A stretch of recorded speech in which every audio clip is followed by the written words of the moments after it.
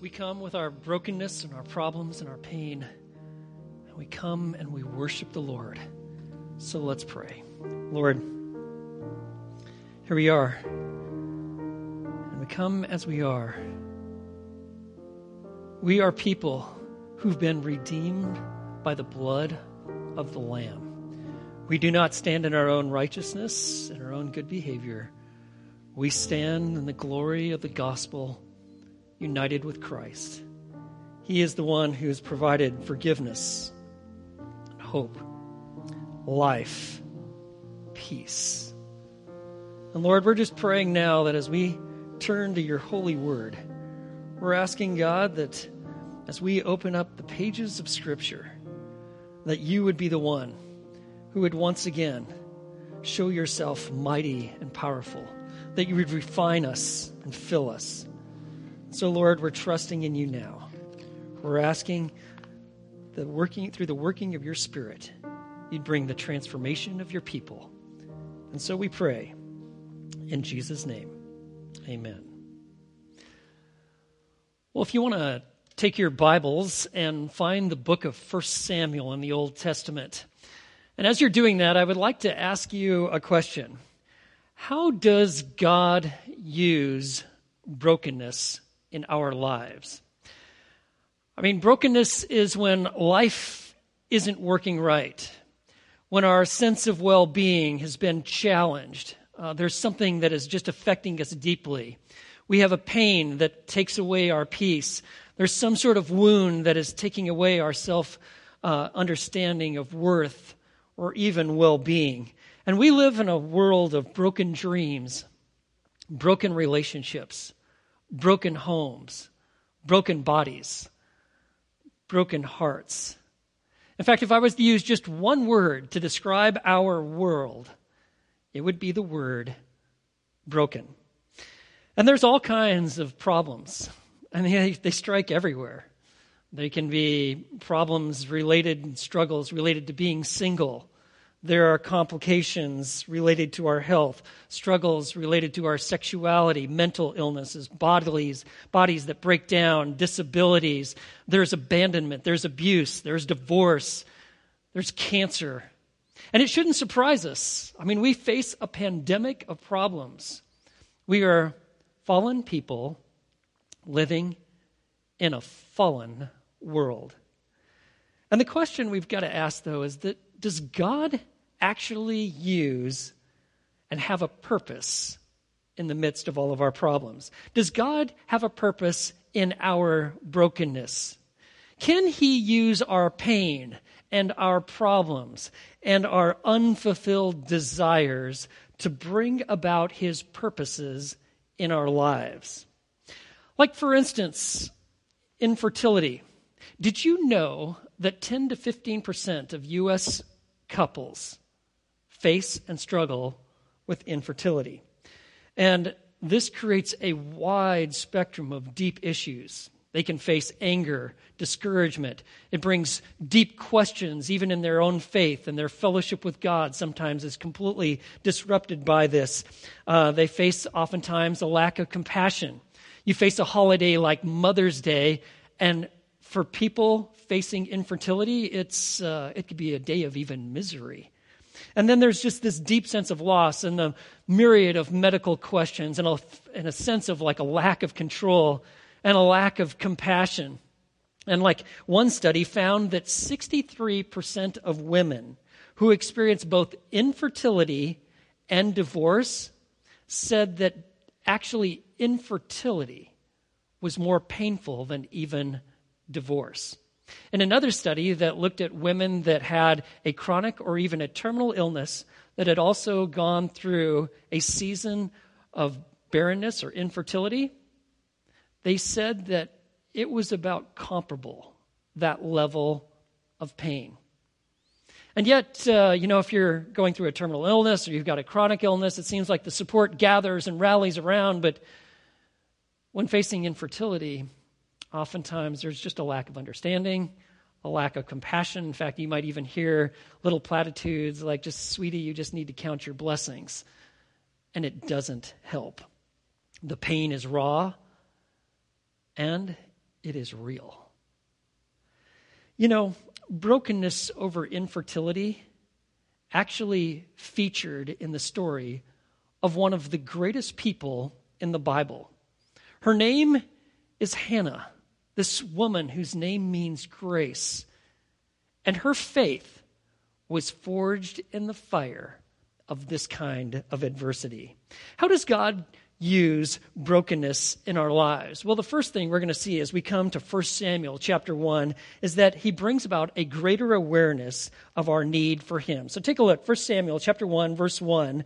Now there was a certain man from Ramathaim, Zophim, from the hill country of Ephraim, and his name was Elkanah, the son of Jeroam, the son of Elihu, the son of Tohu, the son of Zuph, an Ephraimite. And he had 2 wives. The name of one was Hannah, and the name of the other was Peninnah. And Peninnah had children, but Hannah had no children. So here we have this family, we could call it as such. They are living about 5 miles north of Jerusalem. We see that Elkanah is actually a Levite, which means that he serves at the tabernacle, which is located in Shiloh, which at this point is about 20 miles north of Jerusalem.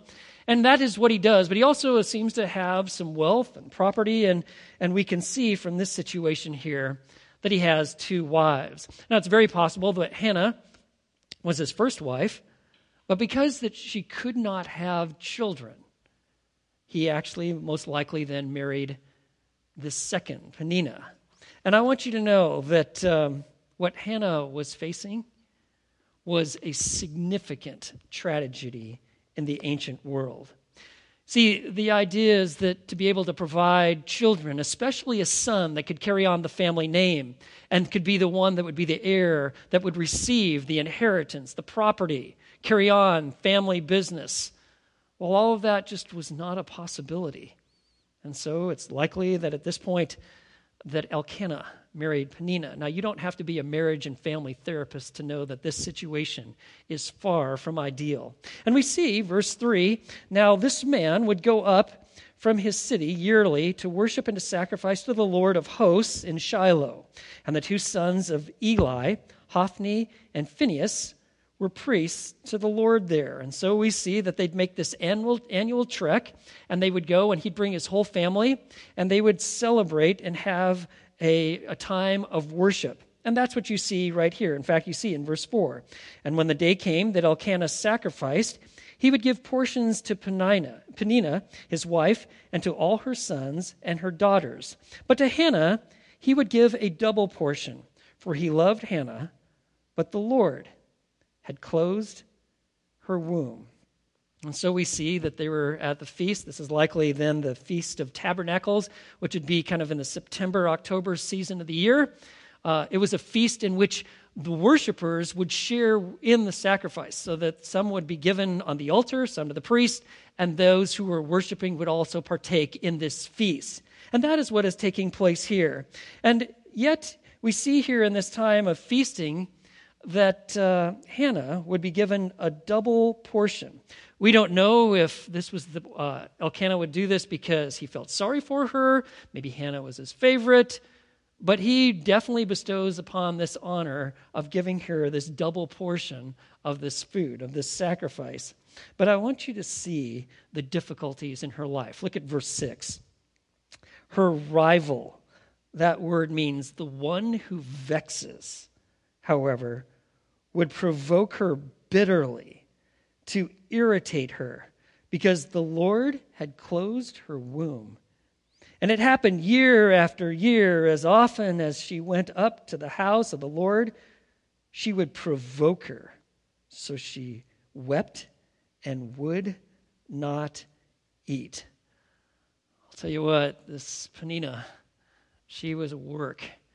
She would just shred Hannah, malign her, provoke her, insult her, keep rubbing it in her face. I have all these children, I don't even know what to do, And you seemingly don't have none. Hey, could you watch these kids here for me? I need to run over here. And I want you to know, and this deeply affected Hannah.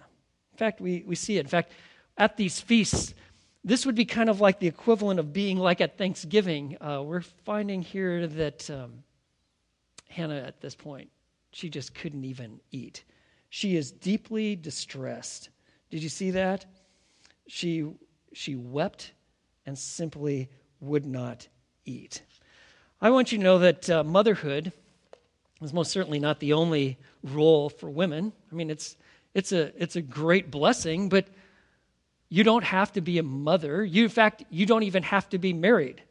God calls men and women to be single, to be able to devote a lifetime of having undistracted service and worship to Him. And there are many women that will not have children. But you need to understand that God has purposes in women's lives that go beyond just being a mom. I mean, for instance, you can look in the Old Testament. You see Moses' sister Miriam, a great leader, never married, no children. You've got Deborah, one of the great judges. Now, she was married. Her husband, lacked a lot of desirable characteristics, but she really was used greatly by God. You look at Lydia, that great businesswoman. She was the very first person in Europe to believe the gospel and to place her faith in Christ. You have Priscilla, who's married to Aquila, and they functioned as a couple, and God used them greatly, like as missionaries in Europe in the early church. And so I want you to know that marriage and having children, it's referred to as the grace of life, but it's not that you have to be married or you have to have children. And what makes this so difficult, did you notice there in verses 5 and 6? 2 times it says that Yahweh, the Lord, closed her womb. And I want you to know that that's a struggle for us to even read. We don't want to think that God would do that. We would like to think that, well, just by chance, that's what happened. Or somehow Satan was involved in the details and prevented pregnancy from happening, but that's not what it says. It said that the Lord closed her womb. And we need to know that when disaster happens, crisis, problems of any stripe, certainly infertility, but wherever it might be, you need to know that our troubles belong to God. He's even in the midst of them. And that tells us that God can redeem them, that we are not beyond God's power, that He can use even the most deepest, painful difficulties in our life and redeem them and use them for His purposes. And I want you to know that many women can relate to Hannah and the grief that she's experiencing. Yes, men, husbands can too, but it's very unique actually for the women that are going through this. And I want you to know it's not wrong to grieve things that perhaps a desire that you have and yet it's not working out, or bodies that just are not functioning the way that one might hope, or that you actually are facing some sort of bodily breakdown. It's not wrong to grieve these things. In fact, that kind of honest grief before God will bring you to a place of greater awareness of your need for Him. And that's what we see in these verses. I want you to know all the troubles that we face, all these difficulties, they have a purpose, like we're seeing here, to bring us to a greater awareness of our need for Him. Well, look at verse 8. Here's Elkanah, typical male. He's going to step in and try to fix it. Look at verse 8. Then Elkanah, her husband, said to her, Hannah, why do you weep? And why do you not eat? And why is your heart sad? And then look at this. Am I not better to you than 10 sons? Now, I just want to say, got a guy? I don't think he thought this one through. I mean, what possibly was he thinking when he said this? This is a huge stretch. Aren't I better to you than like 10 sons? Did he think that she was going to go, yeah, you're brilliant. I hadn't thought of that. Like, of course you're better than 10 sons. actually, that's not the case. And yet here we have Elkanah, and he doesn't really understand. I want you to know that even your spouse, there's areas of your heart that even they really can't touch to understand just the depth that is going in. But I want you to know there is one that can, God. And that is what we find. God brings brokenness into our lives to bring about a greater awareness of our need for him. And that's what's happening here. But there's something else. God uses brokenness to bring about a greater dependence upon his presence. What would you do if you're Hannah and you just are despairing? You can't eat. You're depressed. You're weeping. What do? If you have unfulfilled desires, do you complain? Do you lash out? Do you just go cold and silent and you're just going to be the brick wall here for the next 3 months? What do? Do you get all religious and think like, well, somehow I'm going to be able to earn God's favor? I want you to take some cues from Hannah. Take a look at verse 9. Then Hannah rose after eating and drinking in Shiloh. Now Eli was the priest was sitting on the seat by the doorpost of the temple of the Lord. And she, greatly distressed, prayed to the Lord and wept bitterly. And she made a vow and said, O Lord of hosts, if you will indeed look on the affliction of your maidservant and remember me, and not forget your maidservant, but will give your maidservant a son, then I will give him to the Lord, to you, to Yahweh, all the days of his life, and a razor shall never come on his head. So here we find what Hannah does. She goes to the tabernacle, and she goes there to worship, but specifically to pray, to pour out her heart before God. Now, Eli, he's officiating there, and he's kind of taking this all in. He's watching this, but I want you to see the depth of Hannah. I want you to know that suffering brought about a greater dependence upon God. It's through suffering that Hannah really grew. In fact, we see, just even looking at verse 11, that she grew in spiritual depth. Notice she refers to Yahweh, the Lord of hosts. Do you know that Hannah is the very first person in the Bible to refer to Yahweh as the Lord of the armies?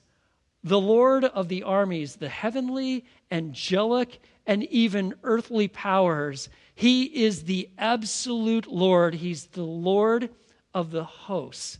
I want you to know that pain made her a great theologian.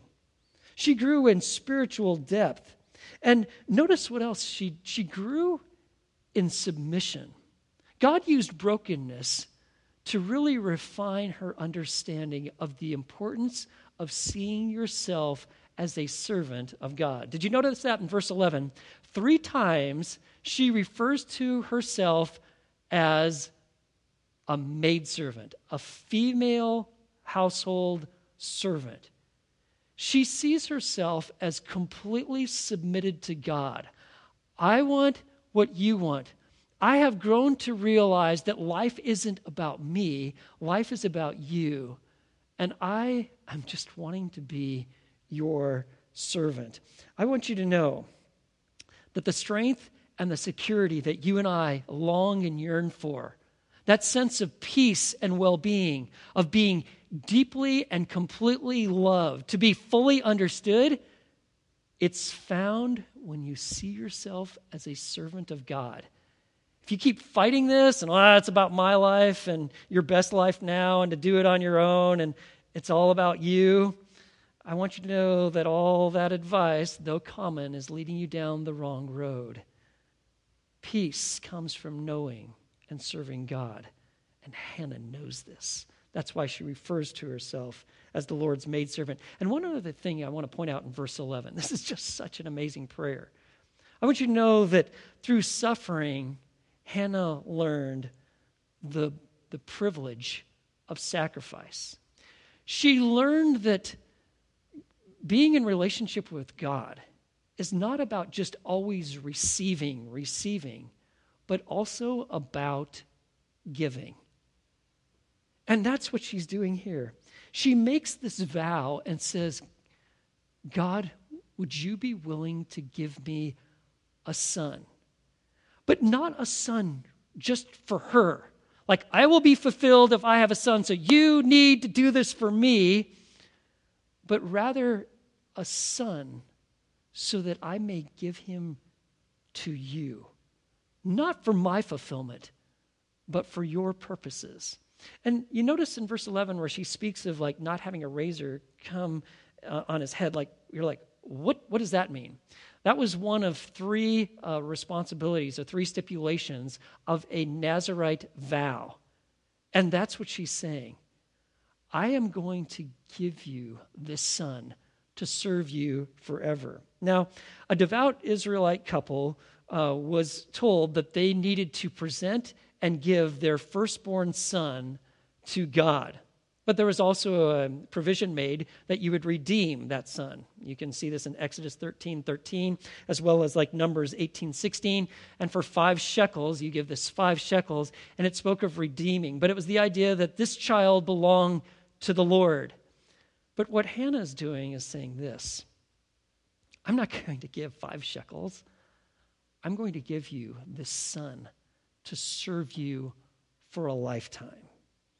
Now, a Nazirite vow, it wasn't oftentimes taken, and when it was usually for like several weeks, occasionally maybe for a few years. This is the only occurrence that we have in the Bible of someone actually making a Nazirite vow for another. And in this case, Hannah for a son that hasn't even been conceived. She asked the Lord, will you remember me? And I want you to know the point of her prayer is not so much a son for her, but actually a child and a son to serve God. We oftentimes think like, well, I just want God to work things out for how I think life should be. You make my life fulfilled.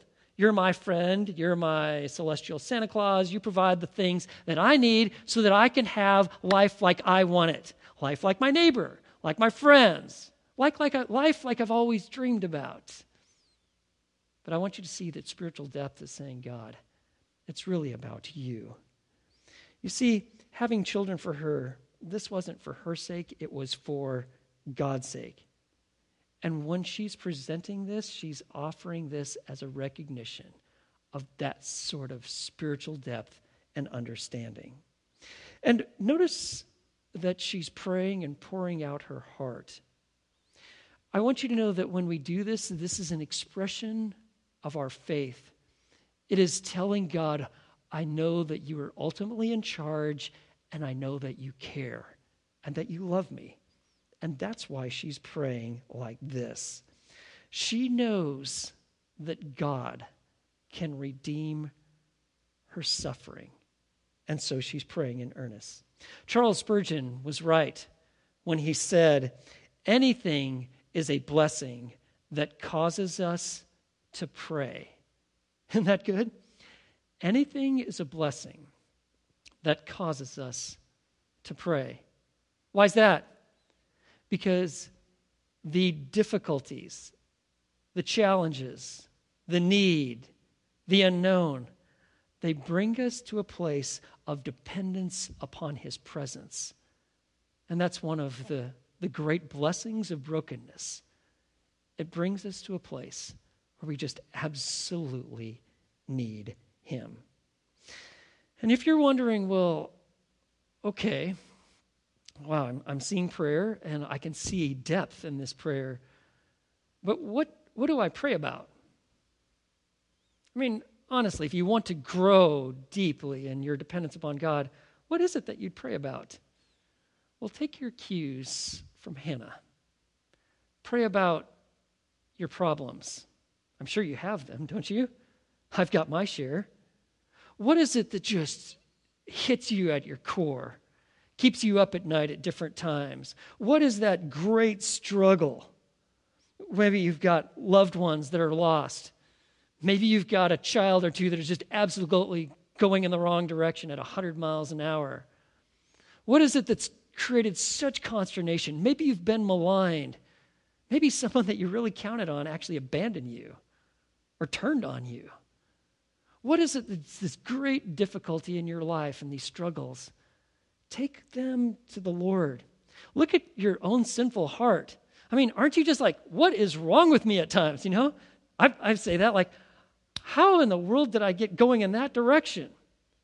See, these are the matters that we take to God in prayer. And he's so sufficient. In fact, he wants to meet us there. And so we learn from Hannah. And so what keeps us from praying like this? Well, I'll tell you. It's pride. It's self-sufficiency. It's some sort of vague illusion that we really just don't need God. That's where brokenness comes in. Brokenness brings us to a greater dependence on his presence. And that's what she's doing. She's crying out for help. And let me just show you one other thing about brokenness. Brokenness not only brings us to a greater awareness of our need for God, brokenness also brings us to a greater dependence upon his presence. But it is brokenness that also brings a greater depth to our faith. Well, look at verse 12.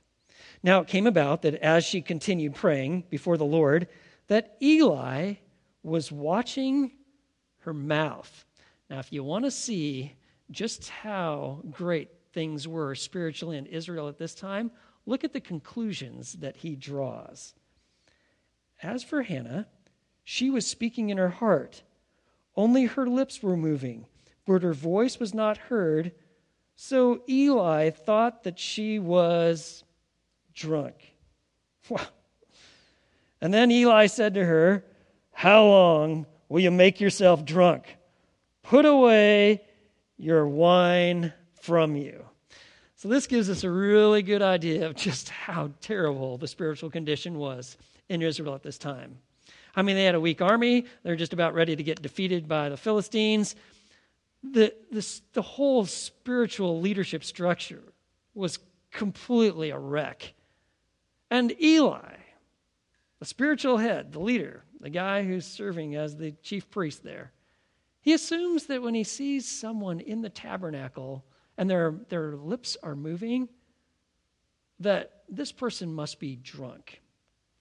I tell you, talk about compassion from a spiritual leader. This guy just doesn't get it. I mean, have you ever been like Hannah where you feel like someone just doesn't understand you? She must have been just shocked that he would draw this kind of conclusion. And yet here she is. And I want you to see, do you see how she responds? Watch this.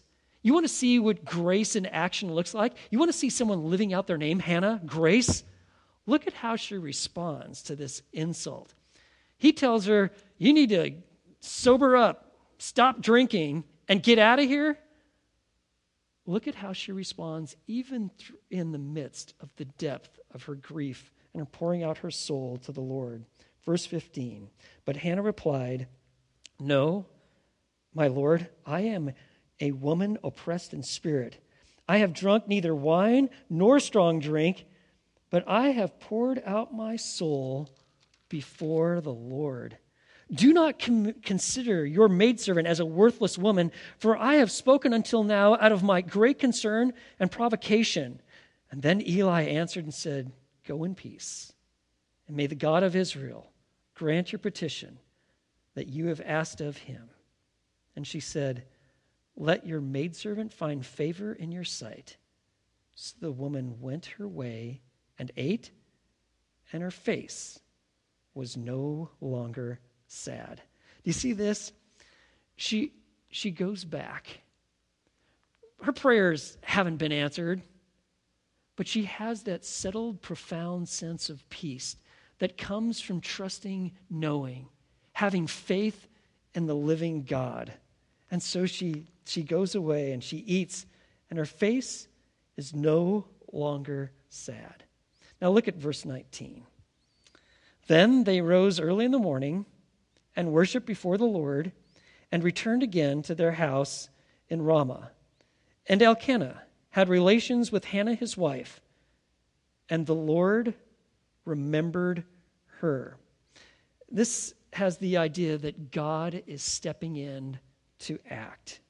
The Lord remembered her. In verse 20, and it came about in due time, after Hannah had conceived, that she gave birth to a son, and she named him Samuel, saying, because I have asked him of the Lord. So God steps in. He acts. He remembers. It's not like God has a faulty memory. When you see this in the scripture, it is speaking the fact that God is acting on behalf of a person or for a group of people. And so she actually conceives and she gives birth to a son, and she calls him Samuel. It literally means name of God. But in the Hebrew, it sounds like heard by God. And that's what she names this child. And then look at this, verse 21. Then the man, Elkanah, went up with all his household to offer to the Lord the yearly sacrifice and to pay his vow. Now, a wife in this time could make a vow, but a husband could say, you know what, I don't think we're really going to do that. But he obviously agreed with this vow, and so it came time to then go before the Lord with this feast. And he says, now is the time to fulfill this vow. But look at this.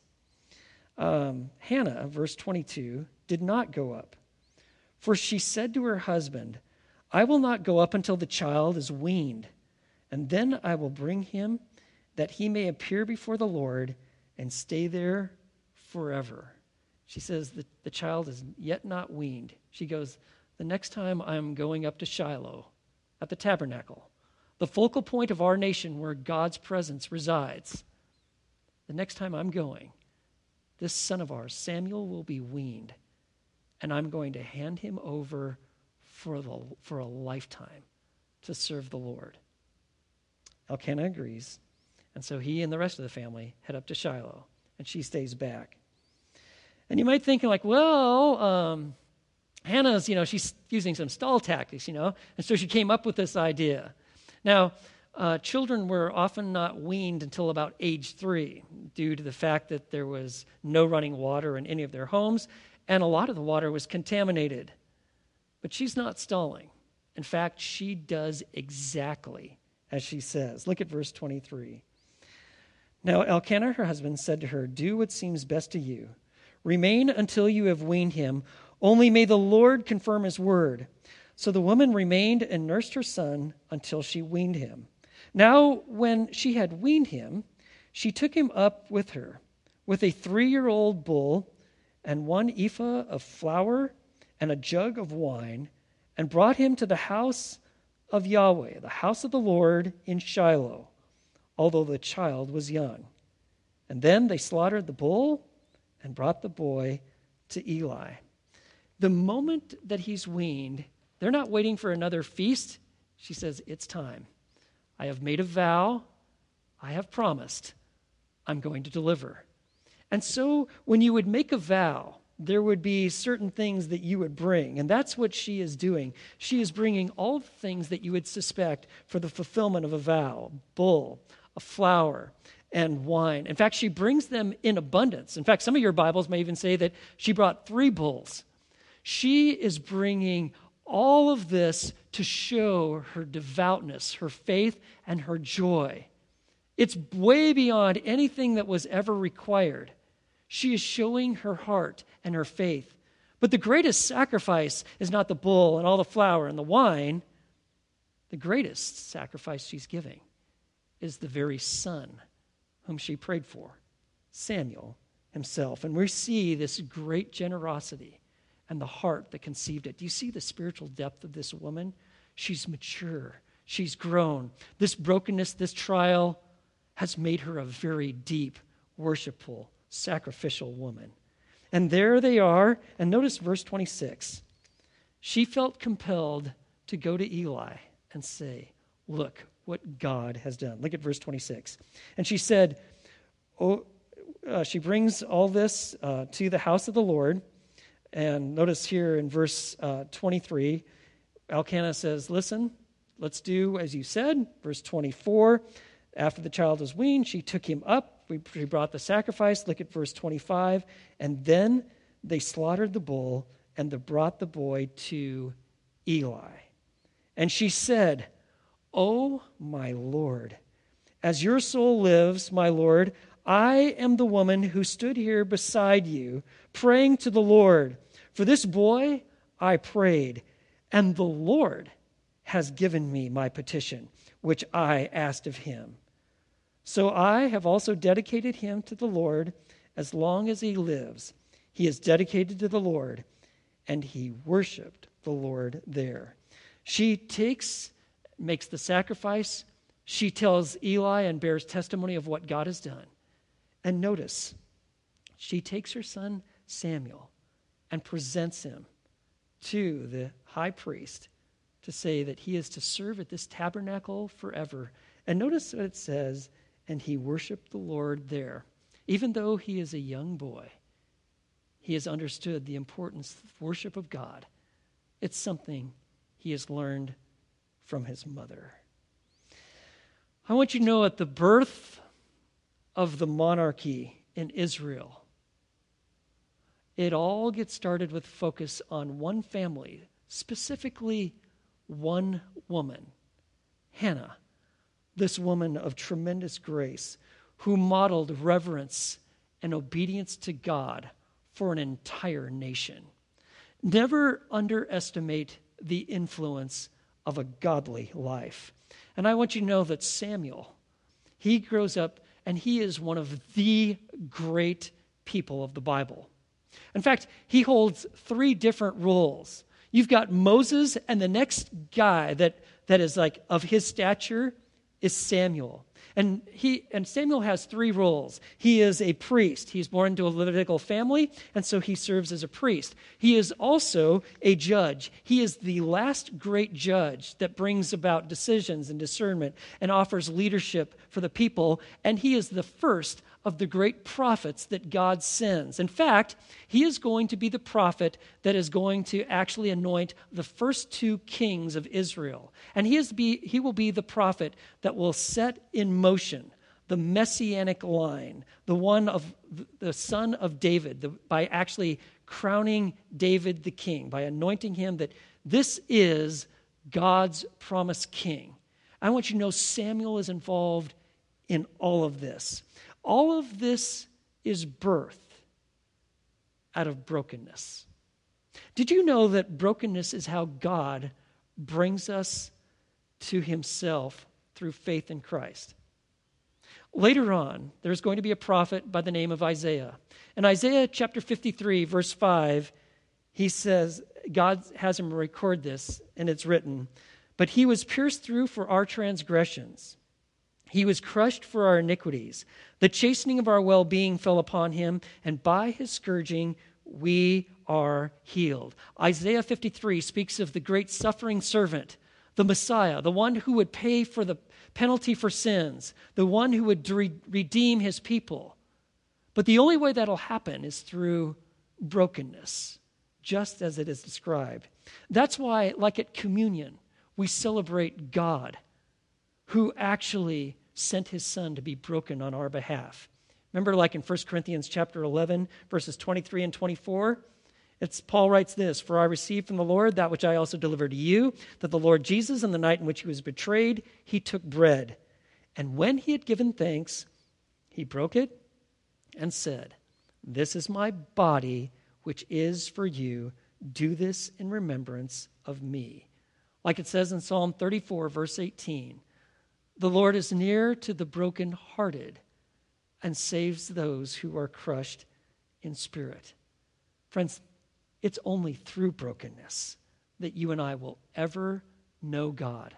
The brokenness of the Son, showing us the brokenness in our lives and having us put our faith in him who has conquered sin, death, hell. He's the Savior of the world. Friends, God uses brokenness to bring wholeness. And I want you to know, for Hannah, her great joy was not her son, not even watching her son and all that would take place in his life. Her great joy is God. In fact, you can see that in chapter 2, verse 1. We have her song, her prayer. And notice how it begins. Then Hannah prayed and said, "My heart exults in the Lord." In the end, her joy is not Samuel. It's God. It's the Lord.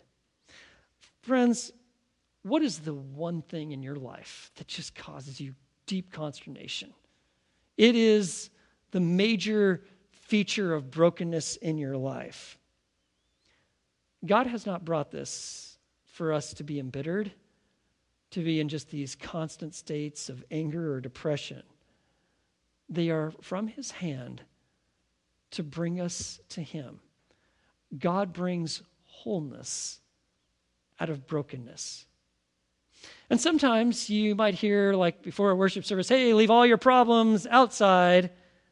Actually, you want to do the opposite.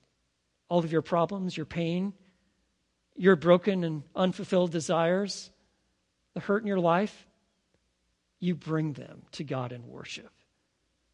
You see, God uses brokenness to bring wholeness. And friends, this is what Hannah has learned, and this is what we must learn, that God uses our pain for his great purposes. God's not in a rush, but he is at work, and he will remember his people. So remember this: God uses brokenness to bring wholeness. Let's pray. Lord, here we are. That's us. You know all about our brokenness. It shows us our great need for you, especially our sin. For someone who is watching and taking part of this worship service today, who has never really, truly trusted your Son, would they just say right now with me and pray, "God, I am broken. You know my pride and my arrogance. You know my immorality. You know my sin. You know the bad things that I've done. You know how I'm so self-sufficient. God, I see that misses the mark, and I confess my sin to you. I repent. I ask that you forgive me. You forgive me, and you fill me, and you will lead me. I believe, Lord, that you bring wholeness out of brokenness.